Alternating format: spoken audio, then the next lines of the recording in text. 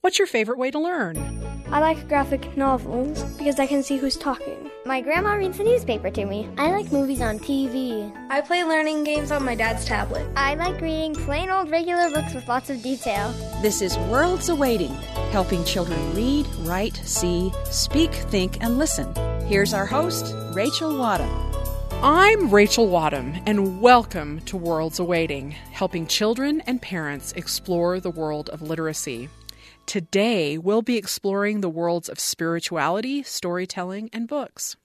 First, we'll talk with the author Ariane de Beauvoisin about spirituality and how important it is for children. Then we'll talk with Randy Evanson about his experience as a storyteller. After that, we'll talk with Mark Pullum about finding the right book. Before we leave, we'll step around the librarian's table with librarians from around Utah to talk about literacy, children, and life. Along with our interviews, we'll have story time with Binky the Space Cat by Ashley Spires, and we'll hear from some teachers at Wasatch Elementary. But before all that, let's head into my world. Rachel's World! In almost any report you read that details what skills employers want from potential employees, teamwork and communication skills are almost always at the top. The Partnership for 21st Century Learning agrees when it lists the ability to work effectively in diverse teams as one of the life and career skills that will help future workers navigate work environments in the information age. The partnership further details that these skills should include the ability to work with a range of people from different social, economic, and cultural backgrounds. This also includes the ability to listen and respond civilly to different ideas and values, and to leverage these different values to create innovative solutions to problems. Like many other social and emotional literacies that we have talked about here at Rachel's World, the reality is that these skills are best learned in practice. This means that kids need to work on teams and to be on teams in a variety of different ways before they enter the workforce. This is one of the reasons that I advocate for children's participation in group activities, including sports groups or even music groups. I know that my own time as a member of an orchestra and a band was one of those skill-building childhood experiences that gave me the ability to make beautiful music in my workplace, even when I'm not playing any type of instrument. So a good place to start is to get a child on a team or to put them into a musical ensemble. These are places where teamwork skills can begin to build. But the reality is, we also don't even have to go outside of our own homes. Working together as a family can help build teamwork skills. Diverse personalities, even in the same family, can build experience. So working together on home chores or doing a craft project together or playing a board game as a family is a great way to build the foundational skills of teamwork. So no matter what path you take, now's the time to start thinking about ways to help our children learn how to be part of a team. Because when they enter the workforce, their employers are going to be very grateful that the kids learned these skills when they were young. Rachel's World.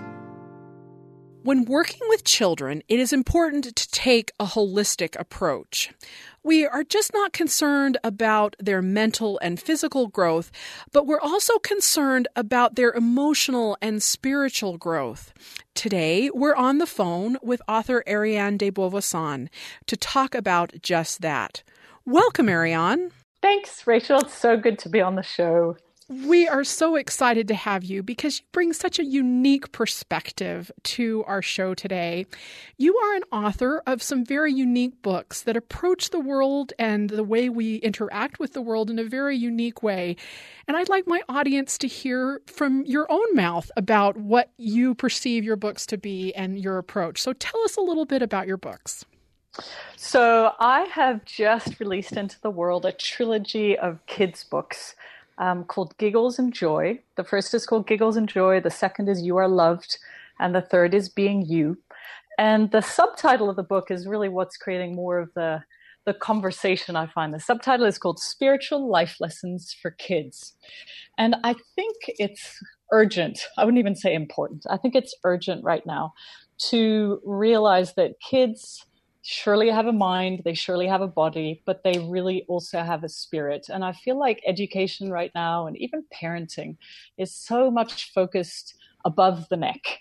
And, creating sort of these brilliant children who do really well at school and who fit into the world. And I feel like what needs to happen is that we need to remember that these children have, a heart and a spirit and a soul and a calling, and to align them with that part of them, to get them back into their bodies, to get them back into the feeling body and the emotions that are so important for children to be allowed to feel. A lot of people ask me, well, how do they work in terms of religion? They're not religious, but they coexist beautifully next to all types of faiths, all types of religions. I've worked with parents who are, very much on a specific religious path, and they love these books. They're more of an addition to it. They're more of, the Gandhi, Mother Teresa, Nelson Mandela, Dalai Lama, that you would want to bring up your children with these kind of values. You make such a wonderful point there, because I think a lot of times when we speak of spirituality, it gets so often connected with religion that a lot of people reject it, particularly when we talk about teaching it in schools and these types of things. When we talk about teaching some of these emotional skills in schools, when it gets too connected with religion, it becomes something that people don't want to engage with. And that's one of the things I love about your books, is that they embrace this sense of the spirit and finding who you are and finding that joy and that emotional place from one of those places that can be used in a lot of different ways. And I appreciate that you've taken such care in doing that.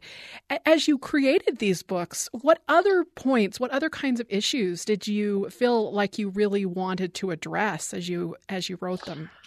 Yeah, I really wanted to create something that was universal, that wasn't divisive, that wasn't, I'm right, you're wrong, I think this, you think that, I parent this way, you parent that way. I didn't want to create anything else that kind of split people apart into groups or camps. And I wanted to sort of see what was common, see what was true and good and beautiful in all parenting, or all the way, we would want all our children to learn and be and exist on the planet. I wanted to look for themes, whether there's 8 life skills in each of the books, so 24 total, things like, how do you teach them kindness? And not only kindness towards other people, which is an obvious one, but self-kindness, because kids grow up to be very kind sometimes to others, but then they beat themselves up and they're self-critical and they judge themselves and they don't feel good enough. And then we raise another generation of kids and teenagers who have forgotten that, the love of themselves, the love of their spirit, the love of their own sort of path is actually what's going to accompany them for life. They are stuck with themselves for life. I looked at gratitude. I looked at intuition, and teaching children the power of intuition. I mean, most parents have never mentioned the word intuition to their kids, and yet allowing kids to feel like they have something within them that is self-reliant. It doesn't depend on their parents being around forever or together, or their teachers being around. They have something within them that also they can go to and rely on. How do you teach children diversity? How do you teach them to be okay with being sad or mad? They're not emotions necessarily that we think of. Well, how do I parent children through those things? So to me, I was looking at, what is common within childhood. And, my path has been to sort of make parents realize that by the age of 6 or 7, children have made so many conclusions, not only about the world, but especially about themselves and who they are and what they're capable, and also what they're not and what they, cannot do. So I think the earlier, these books are, I'd say, for like 2 to 7-year-olds, the earlier we can remind them of their beauty, remind them that there's nothing for them to do or be or change or perform to be worthy and to exist and to get love. And we're in a culture and education that values performance and values comparison and values competition. And there's an antidote to that. And my hope is that this book is a little bit of a soothing balm for parents.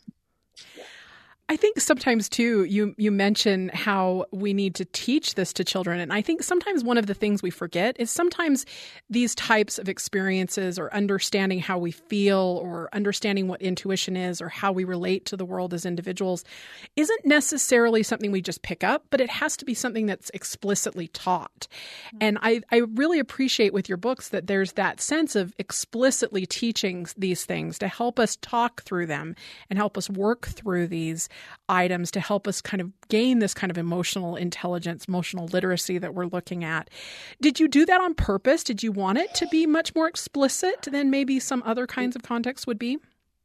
I did, because, so many times, especially when in the context of things being spiritual, people think, oh, spiritual isn't very practical. Spiritual isn't being in the world. Spiritual isn't about, having a bad day or making money or whatever it is. And it's sort of seen as sort of this fuzzy thing that's not integrated into the world. So I wanted to be very specific. One of the poems is about having a bad day. And giving children permission to have a bad day and be grumpy and be in a bad mood, which is not something that we often allow children to be. And for kids to realize that grown-ups have bad days. There's a life skill in there around understanding grown-ups. There's the life skill around change and adaptability skills, because we know that our kids are going to go through a lot of change. But how do you teach your child to navigate change? It's hard enough for a grown-up to go through change. We all hate change. So we just hope our kids are going to be okay. So there are ways to make change easier. There are ways to give an environment to a child that feels safe, in a world that feels quite unsafe, where parents are like, this world is messed up. I'm not quite sure how to protect my child from it. And the invitation is, well, if you create safety within their world, which is where it starts, they will start to see safety around them. So I wanted to be very explicit. We teach kids about how to breathe and how to get back into their body. When kids are misbehaving, a lot of the times they're just not breathing anymore. They're out of their bodies. So how do you get them back in? And what I've heard from parents, I coach parents, I've done workshops with parents, is sort of giving them things where at the end of the day, when parents, are exhausted and they've beaten themselves up and they don't think they're a good parent, is to give them something that in 2 pages, they can have a really important conversation with their child. These are great in terms of emotional development, but also building intimacy with your child's inner world, which goes beyond just, how was your day, which a child doesn't have the language to even talk about that. I really appreciate that you speak to parents quite frequently. And that seems to me the approach that you took with these books, that they aren't necessarily for kids just to consume by themselves, although they easily could be, but they really are meant to be a collaborative thing where parents and kids are sitting down together and having these discussions around that book. Am I interpreting that approach correctly? Yeah. And, I've told parents, because parents are like, what do I do? Do I just read 4 poems in a row? And there's a couple of things. One, sometimes depending on the age of the kid, I let the kid choose, because you'll be amazed. They usually go for the poem they need or the poem they want their parents to understand. So they will gravitate naturally to a poem, and either whether it's from the illustrations or even just from the energy that's coming off the page. For me, with parents, the invitation of parents is to stop being so hard on yourself and to stop, imagining that you need to be perfect, because one of the biggest messages your child or children need to hear is it's okay to make mistakes, and it's okay to not be perfect, and it's okay to lower the bar of what's expected. And then, I would call it humanity skills. Like, we need to just give ourselves permission to be human. And that's something I really wanted to come out of these books as well. I think we all need to hear that. I wouldn't agree. I couldn't agree more. I think we all need to hear that. And I love this sense that these humanities skills that you're talking about really are first developed in the home and with a mother and a father or some other caring adult that's caring for you in your life. And when we see the great people that you mentioned earlier, a lot of the reasons they became who they were was because of these caring adults that played a role in their lives. And having that facility to use these books to do that, I think, is wonderful. Yeah. And, you look at something like the skill of forgiveness. Like, how do you teach a 3, 4, 5, 6-year-old about forgiveness? Like, literally, like when I ask people that, they just stare at me and they go, well, I don't really know.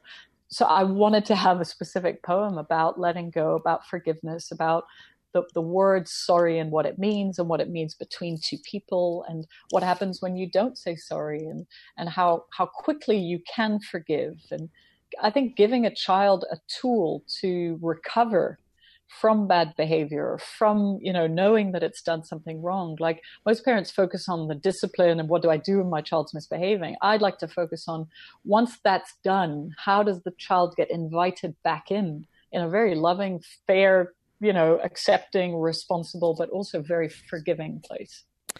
That's so wonderful. I really appreciate your focus on these books, and I'm sure that our listeners out there are going to be very interested to now go out and get your books. So remind us again the titles of your books and tell us how we would go about getting them.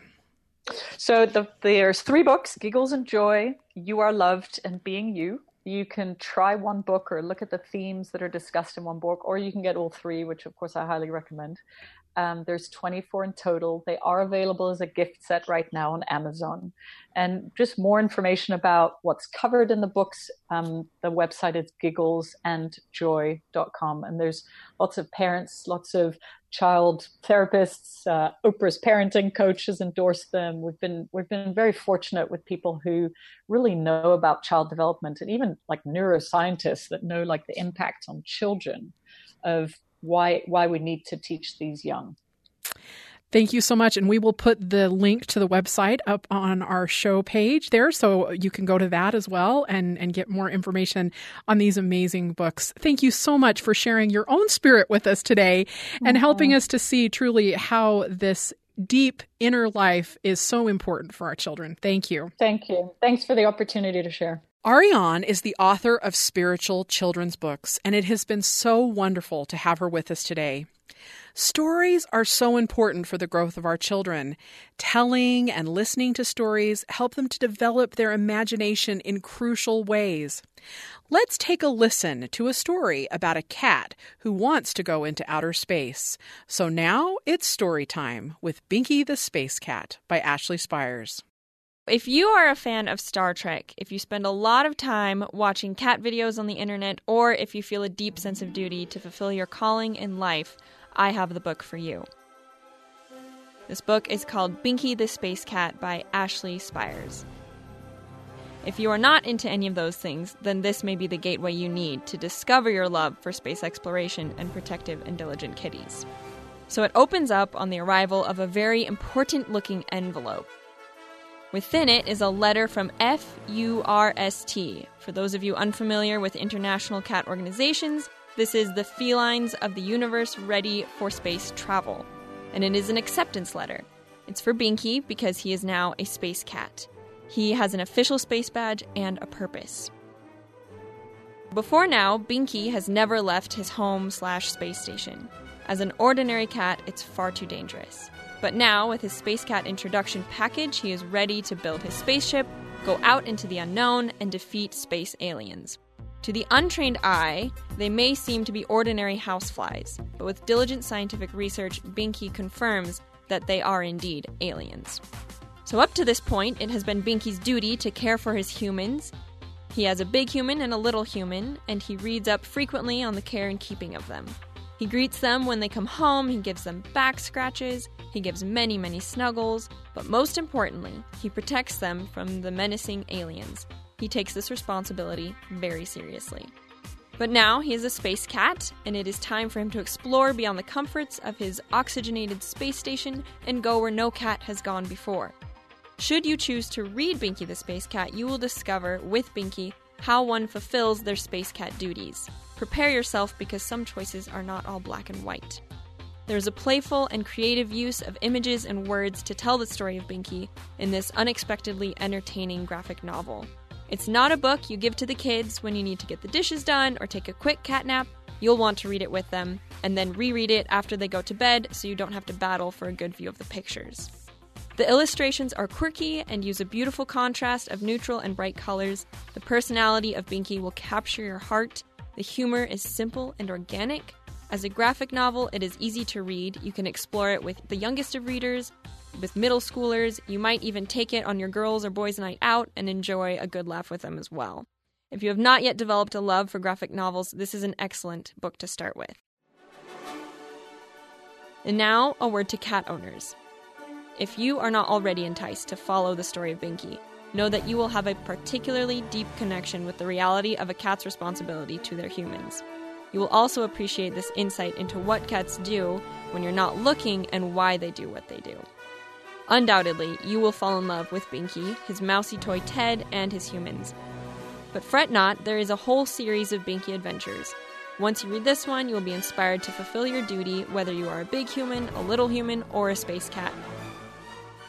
We all have our place in the world, and Binky will certainly help you find yours.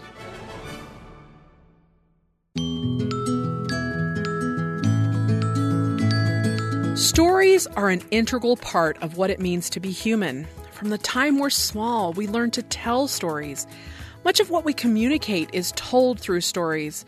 But there is so much more to storytelling than that. Today we're in studio with storyteller and educator Randy Evanson to explore the concept of storytelling. Welcome, Randy. Thank you very much. To start out today, tell us a little bit about why storytelling is so important to you. I think stories help us understand who we are. And not only does it tell us who we are, but it connects us to other people, and it connects us to ourselves. And if we don't know who we are, then I think we flounder in life. And I think we need to know who we are as a people and who we are as an individual. And it's the stories that connect us to ourselves and to other people.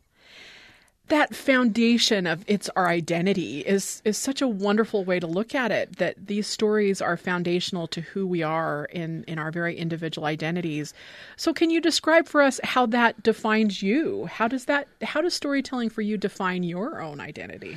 Well, it helps me understand that I am a storyteller, that I am a dad, that I am a husband, that I have certain characteristics that I need to share and help my children and other people around me understand that and share those. I need to share my gifts, and I need to share those with other people. And I share those through stories. And people have to look beyond the obvious and see it through the stories. Describe that a little bit more for me. I love that sense of seeing beyond the obvious, but what do you mean by that? What does a story help us see that isn't quite so obvious? Well, we're kind of arrogant when we come out and say, I am this. Yeah. But if I can tell it through a story, then people can see and they can begin to understand and they enjoy it when it comes through a story. And it's much more pleasant when you tell it through a story and you talk about yourself through a story or through an experience you've had. And then they can begin to relate. Oh, I understand because I've had that experience too. I understand how you feel because I've had that experience. And they can begin to relate. I can tell them about a time that I got in trouble and they say, oh yeah, I know what that's like, or a time I've been afraid. I know what that feels like. And then they begin to understand me because they've had similar experiences like that. That connection piece of it, you start out saying, it's about me and identifying me, but then you move to this sense of it's about me connecting with other people. Yes. So I love this balance that it's identifying us, but then it's also identifying how we connect with other people. Right. So particularly as you tell stories, I know you do it in a more professional context. You go to festivals right. and you tell stories in that context.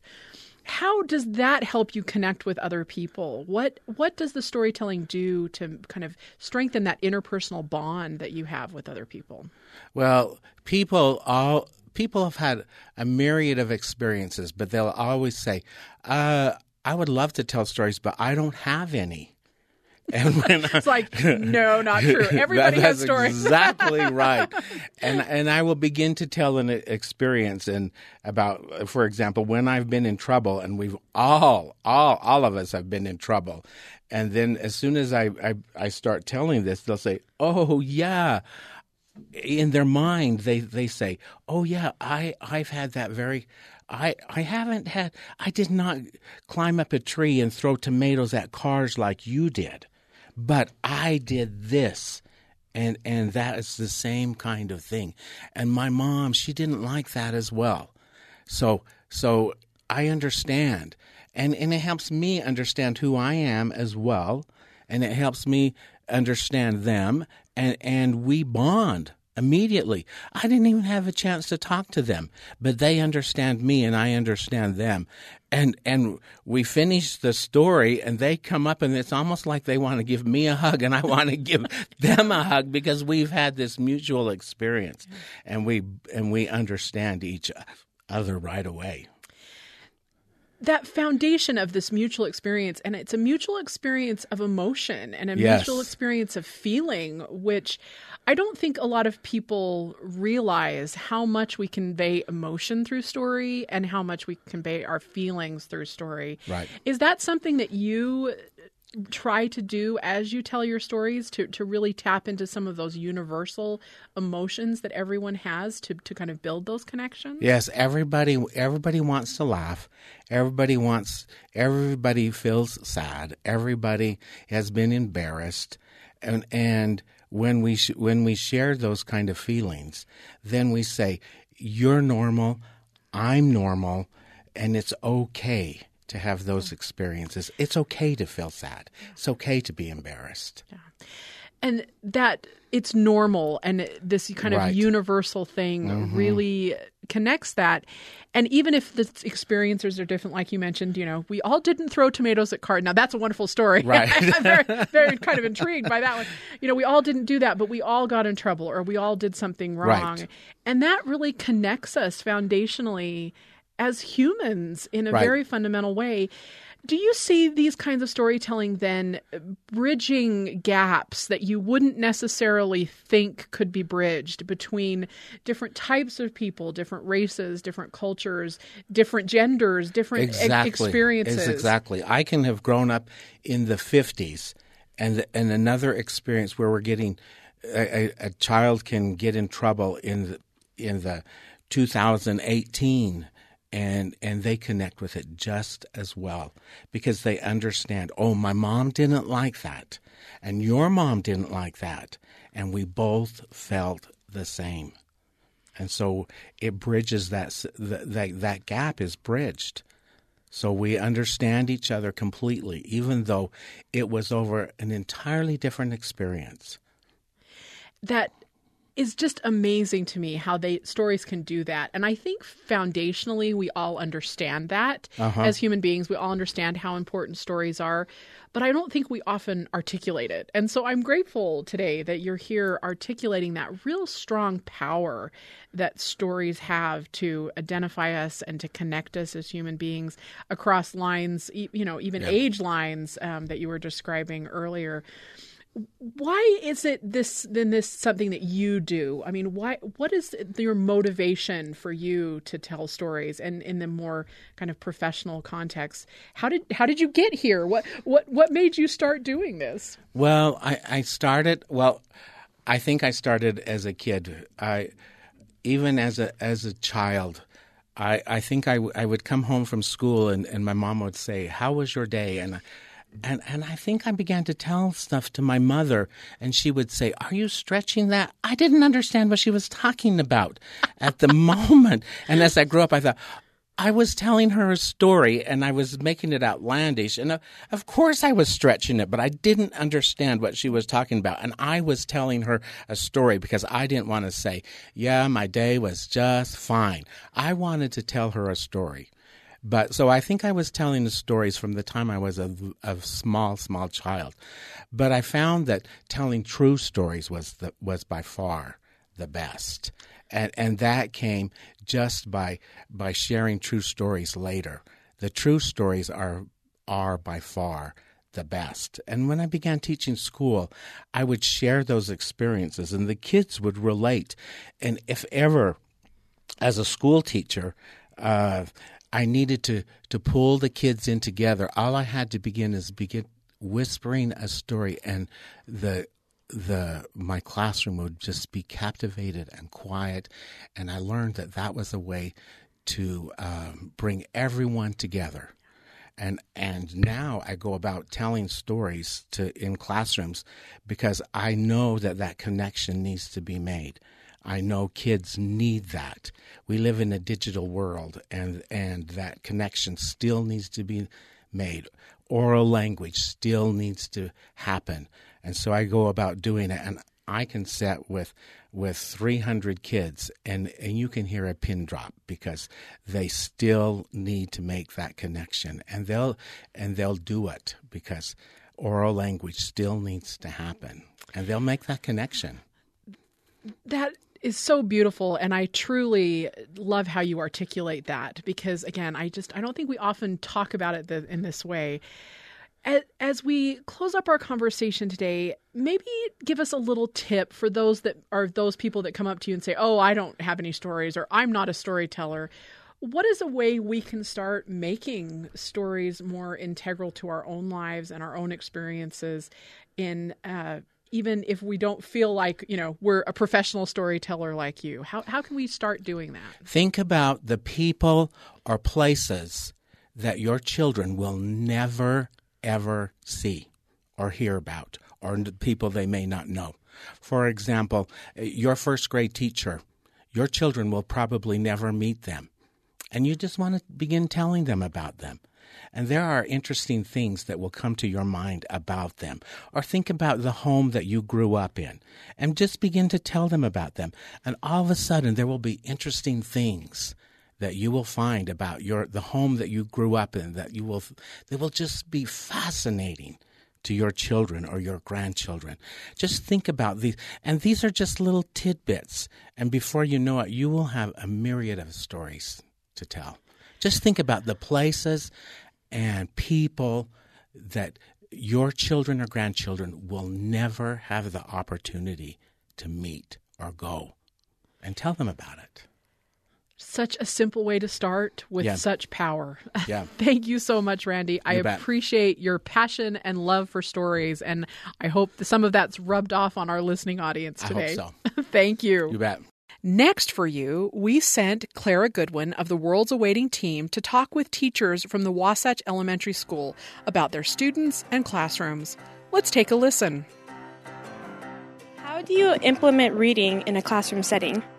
I have read-alouds every day with my students. I pick some of my favorite authors to read and share with them, and I love to see their excitement when we have library. They go right towards that author section. We pause in our read-alouds and talk about the book and really apply it to our lives and to things that happen in a third grader's everyday life, and so they can continue to read at home and at school and think, how does this apply in my life, or when have I seen this before? And it continues to help them want to read.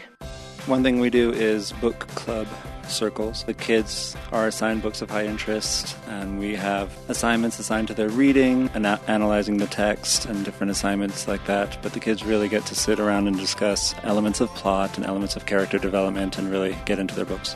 Why is it important for kids to think reading is fun at a young age? Reading is fun at no matter what age you are, especially at a young age. It's a habit, and it's something they're going to carry with them through their whole life. At a young age, they go from learning to read to reading to learn, and you're a lifelong learner, and so reading is a fun way to continue to learn. Mostly, I think, just to build literacy, to build a way to interpret the world. So they are building the tools, the pieces they need to walk through the world as a citizen and to contribute to the world around them through literacy. What advice do you have for kids who don't think reading is very fun? I would say pick a genre that you are interested in already. So if you love bugs and creepy crawlies, find science books. If you love make-believe fairy tales, find those types of books that you are already interested in, and then start there and then continue to read your favorites and then expand the genres. I would say go pick up Louis Sachar's Wayside School is Falling Down. And if you don't think it's funny to read about a little kid falling out a window and climbing up the ponytails of another little girl, then nothing will be funny for the rest of your life.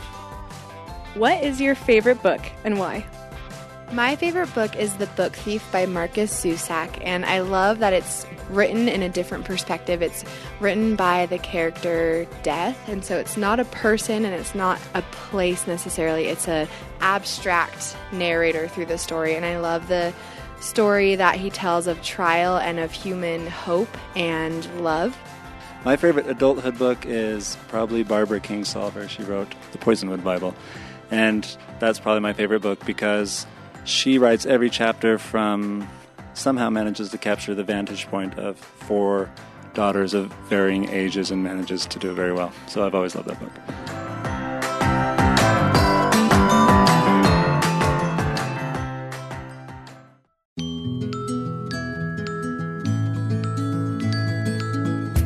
One of the biggest barriers for a child's progression in literacy can be the child's dislike for reading. However, if we find the right book for the child, a love of reading is sure to follow. Today, we're in studio with Mark Pullum, an educator and storyteller, to talk about how to fit kids and books. Welcome, Mark. Thank you for having me. You know, one of the things as a librarian and a teacher that we well know is there's great things we do to help engage children with reading, and not to focus on the negative, but there are some things that we do as teachers and librarians that kind of negate the love of reading in students. And I think sometimes if we are just aware of those things, we can better be familiar with how to help our students kind of overcome these challenges. So I know you and I share a pet peeve about one of those negative things that teachers do. So let's talk about that. Being a teacher myself, I feel as if I could address this. And many times students will come with a list in their hand, and they really were forced to come to the library. And then I will ask them, well, how can I help you? What are you looking for? Well, I have to find a historical fiction. Great, there's so many good historical fictions. What do you like reading? Well, it has to be about World War II. Well, there's some great books. Let's go find, and it has to be 150 pages. Well, here's a second grader, a third grader, trying to find the impossible task, a 150-page book. A lot of times I think teachers think that page number is an indication of how good a book is. And then my next question is, well, there are all of these wonderful books I could show you, but let's look for thick books first. It's no longer about the content of the book. It's about what book fits that requirement. And then we'll try to find a good book under that circumstance. And sometimes publishers, as you know, don't have, they have certain pages. And 150 for a second grader or even a first grader isn't, it isn't normal. It isn't feasible. So that's really a bit pet peeve that a lot of times when teachers give that assignment, you have to, all of a sudden they have no voice in what they're reading and it becomes a burden. And I think a lot of kids are discouraged in reading when they no longer have a choice in what they get to read, but they have to read it. And I think that's with all of us, If we have to do something, we sometimes dread it more than, I get to do something and I can have a little input on what I'm going to read. So that is one of my peeves. Yes, and I would agree with you there, putting these unrealistic constraints on it, especially when there's other really great ways that we can do to not put those constraints on it. So in contrast to page numbers, what would you do to make the context that's needed for maybe an assignment, but yet give them the choice and other kinds of functional things that would be better to help students want to learn to read? Well, sometimes I will give them a book that doesn't have the required page, but then I'll tell them, well, you can read that and this one. You could read 2 books plus this magazine that is devoted entirely to that subject. And they kind of give me that look, well, I don't know if my teacher is going to allow that. And I'll just say, well, try. And then if I have mom or dad on my side too, and they can say, yeah, that's – that isn't right, that a page number. I want him to read the best that's out there, not necessarily the longest. And a lot of times you just have to make a compromise. And sometimes you can't. And so you give them the best book you can find that fits that requirement. And another thing, books are like time machines. kids want to time travel, hey, read that biography of Bill Peet or Lincoln or, Nellie Bly. I loved her biography. And sometimes when you can catch that fire, that actually reading is going to take you someplace that you've never even thought of going. I had to help kind of a teenage person with, they come, you shouldn't judge a book by its cover or a patron by their cover. And I remember a mom coming with her daughter, which you could just see on her face, I don't want to read, Mom. Don't make me do this. She had that goth going on, the black fingernail polish and the kind of the I'm bored of everything look. And so she needed a book. And, that's a daunting task if you try to find a book for someone that instantly shoots daggers at you when you're saying, can I help you? And she's just going, So I showed her some books. And her mother says, well, she likes really depressing books that where the main character either is sick or dying you usually want to have a happy book or at least a good ending. Well, there are some books where people have their trials and they get through them. And one of those books that is a go-to book for me that really made an impression was The Devil's Arithmetic by Jane Yolen. And the minute I picked the book up, inside a turmoil because I knew what she was going to experience.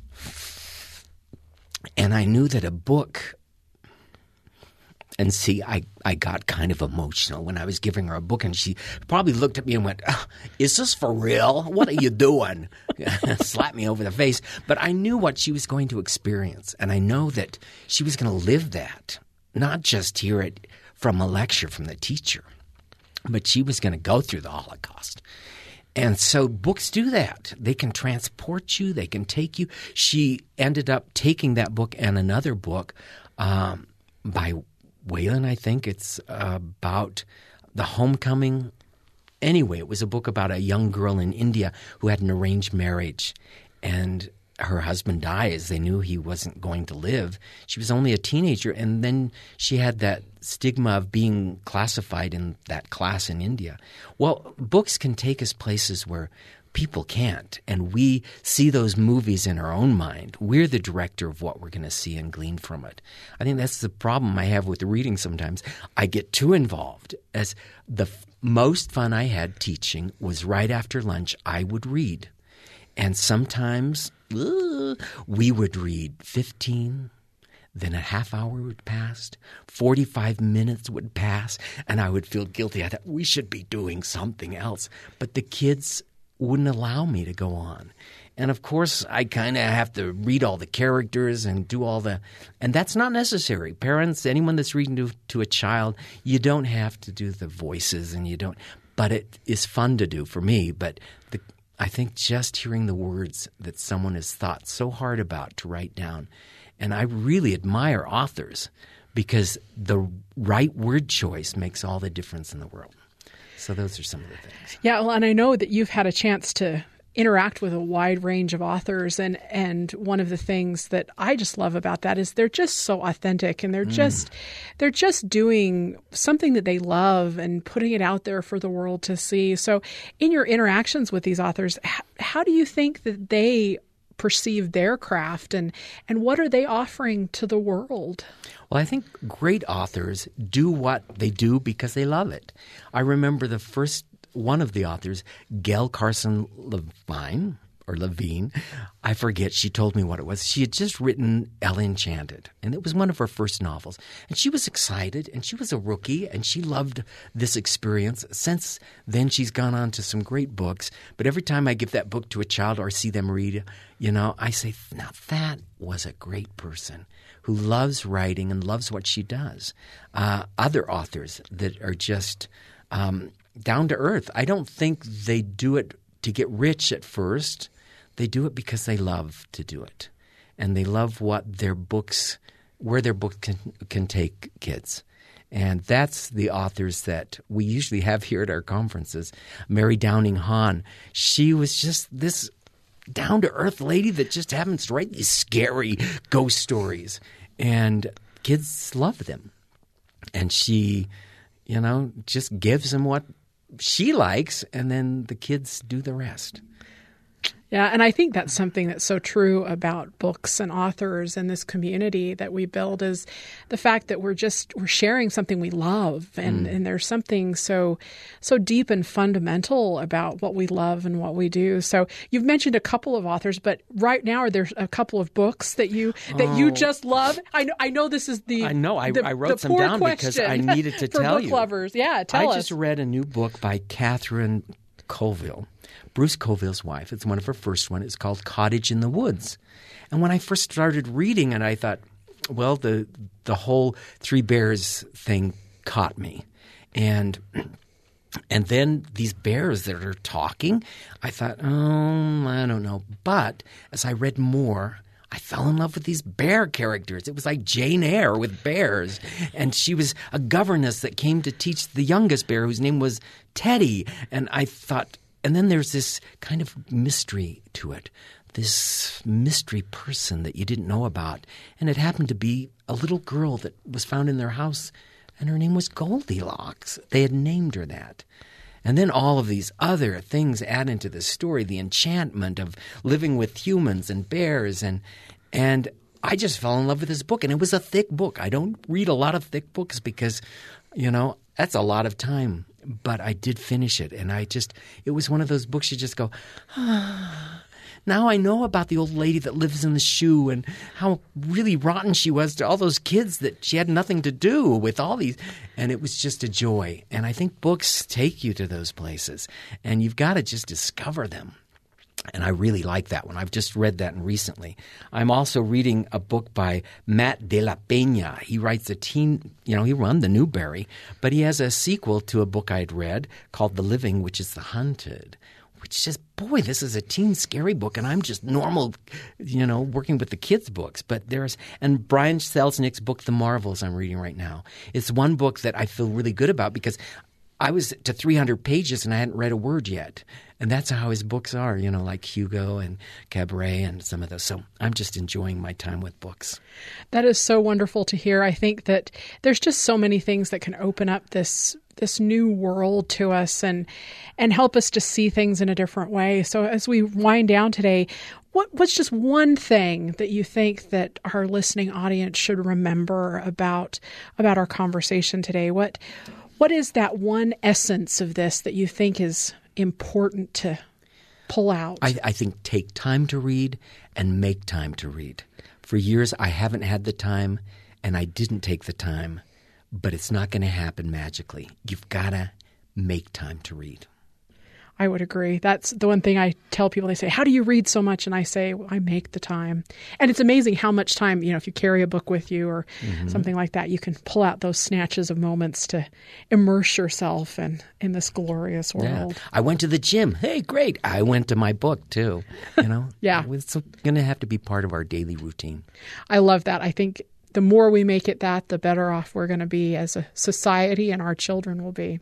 Great way to end. Thanks so much, Mark. You're welcome. Mark Pullum is an educator puppeteer, and he works at the Orem Public Library. Now, before I leave you, we're going to step around the librarian's table with other librarians from around Utah to talk about books, children, life, and the library.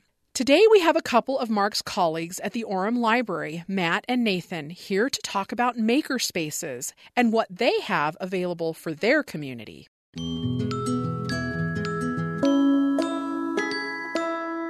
What is this thing, maker space? Tell us what your thoughts are. How do you define it? Sure. So a makerspace is something that we're seeing pop up in public libraries and community centers and schools all over the country. The maker movement is kind of a larger movement to create creative labs in communities where the public can have access to equipment, tools, and other resources just to make things that might be out of the realm of possibility for people due to finances or just, the amount of equipment that it takes. And I mean, they really connect with technology too, right? So I think a lot of people, particularly in my field, when we talk about teaching, we think about makerspaces and we think about the kind of the STEM fields. But it's really kind of more than that. Yeah, you're getting into the STEAM where you're adding the art. Mm-hmm. So we do have 3D printers that people can use to make mechanical projects. We had a patron come in and make 3D printed a wheelchair for his dog. We had somebody else come in with a prototype for a plastic bottle that he's interested, that folds flat. He's interested in marketing that to a few different companies and needed to come up with a prototype. And then we also have people doing figures or fun little toys or things that they can paint and make. So it really covers a broad field of creative endeavors. And I love that it runs the gamut there between things that are practical and then more artistic, and not that art isn't practical, because art is totally practical. But, you know, this sense of anything that people want to do and anything that they want to engage in. But why then is it important for us to have these as a community, right? Because, you know, 3D printers are, you know, they're expensive, but, you know, they're getting less expensive, and it's, you know, you can have some of these resources available, but why do you think it's a community thing? Why is it important for libraries and communities to have these? Well, you know, I'm biased. I'm a librarian. I love public libraries. I love public libraries. And, you know, the public libraries, we know it is one of the great American innovations. And it's a pretty radical concept when you think about it. The idea that we are providing information, for the most part, free information to anyone in a community to use. And, you know, most people just think that libraries are a place for the written word. But, you know, libraries have always been on the cutting edge of technology, adding ways in which people have access to information. And so, you know, a makerspace is, you know, fits this mission, this idea of putting information into people's hands, whether that's a 3D printer or whether it's a place to record a podcast or record music.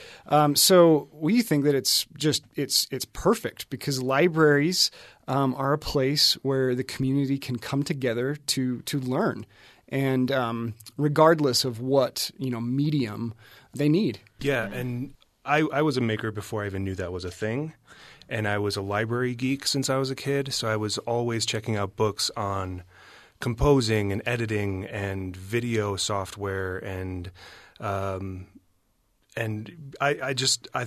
think having the software that is so cost prohibitive for so many people, and the computers that you need, and we just installed a sound booth, which is pretty expensive. There are a lot of things that if I would have known a library had these when I was growing up, it would have been tremendous to just be able to go to a public place to record your own vocals or write your own album or record your own stories or edit your videos that you shot on your GoPro that you can check out. You know, the possibilities are endless, and that's where I think the community aspect comes in, because we also had community members volunteering their time and their expertise with the other patrons in the space. So we don't know all of the software and we don't know all of the equipment, but we invite the community in, and they have been sharing their knowledge with each other, which is really cool. That's one of the things that I found that I've loved about makerspaces that I've read about and been a part of, is this sense of it's not just about the stuff, it's about the people. And I love that sense of bringing in the people, right, to make those connections. I mean, have you seen that really happen? Those person-to-person connections? Absolutely. Yeah. We have one regular patron who comes in and does everything from make clothes for his girlfriend to like making like this big cool Iron Man mask, you know, Very that he's cool. he's you know, piecing together piece by piece. And you know, he has a lot of expertise in these broad ranges. So, you know, I've seen him help people, you know, thread the sewing machine, or like, you know, tell them like, oh, maybe you should try this, you know, and so it's really cool.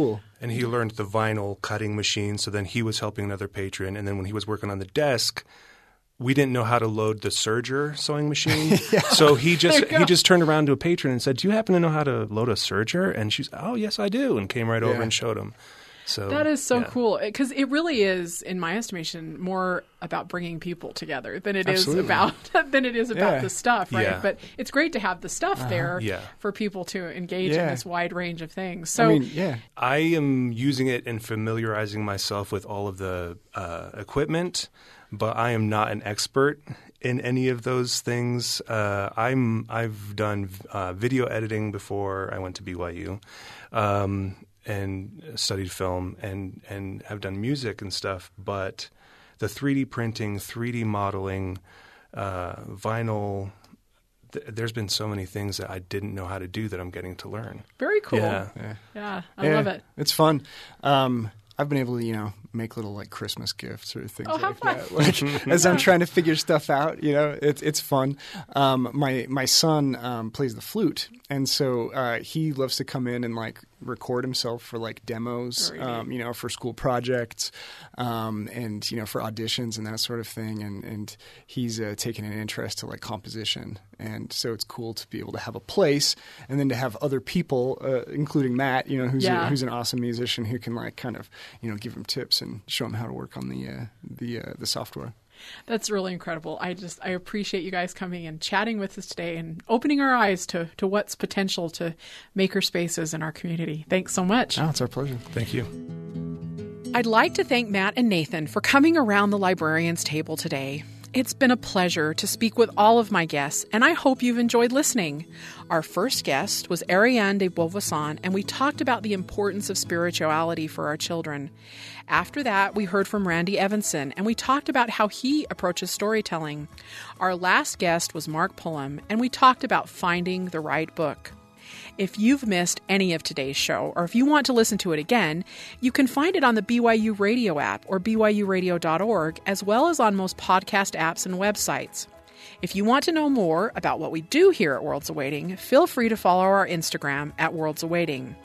This has been a production of BYU Radio. Our producer is Cole Wissinger, our student production assistant is Natalie Anderson, and our technical advisor is Tanner Rawl.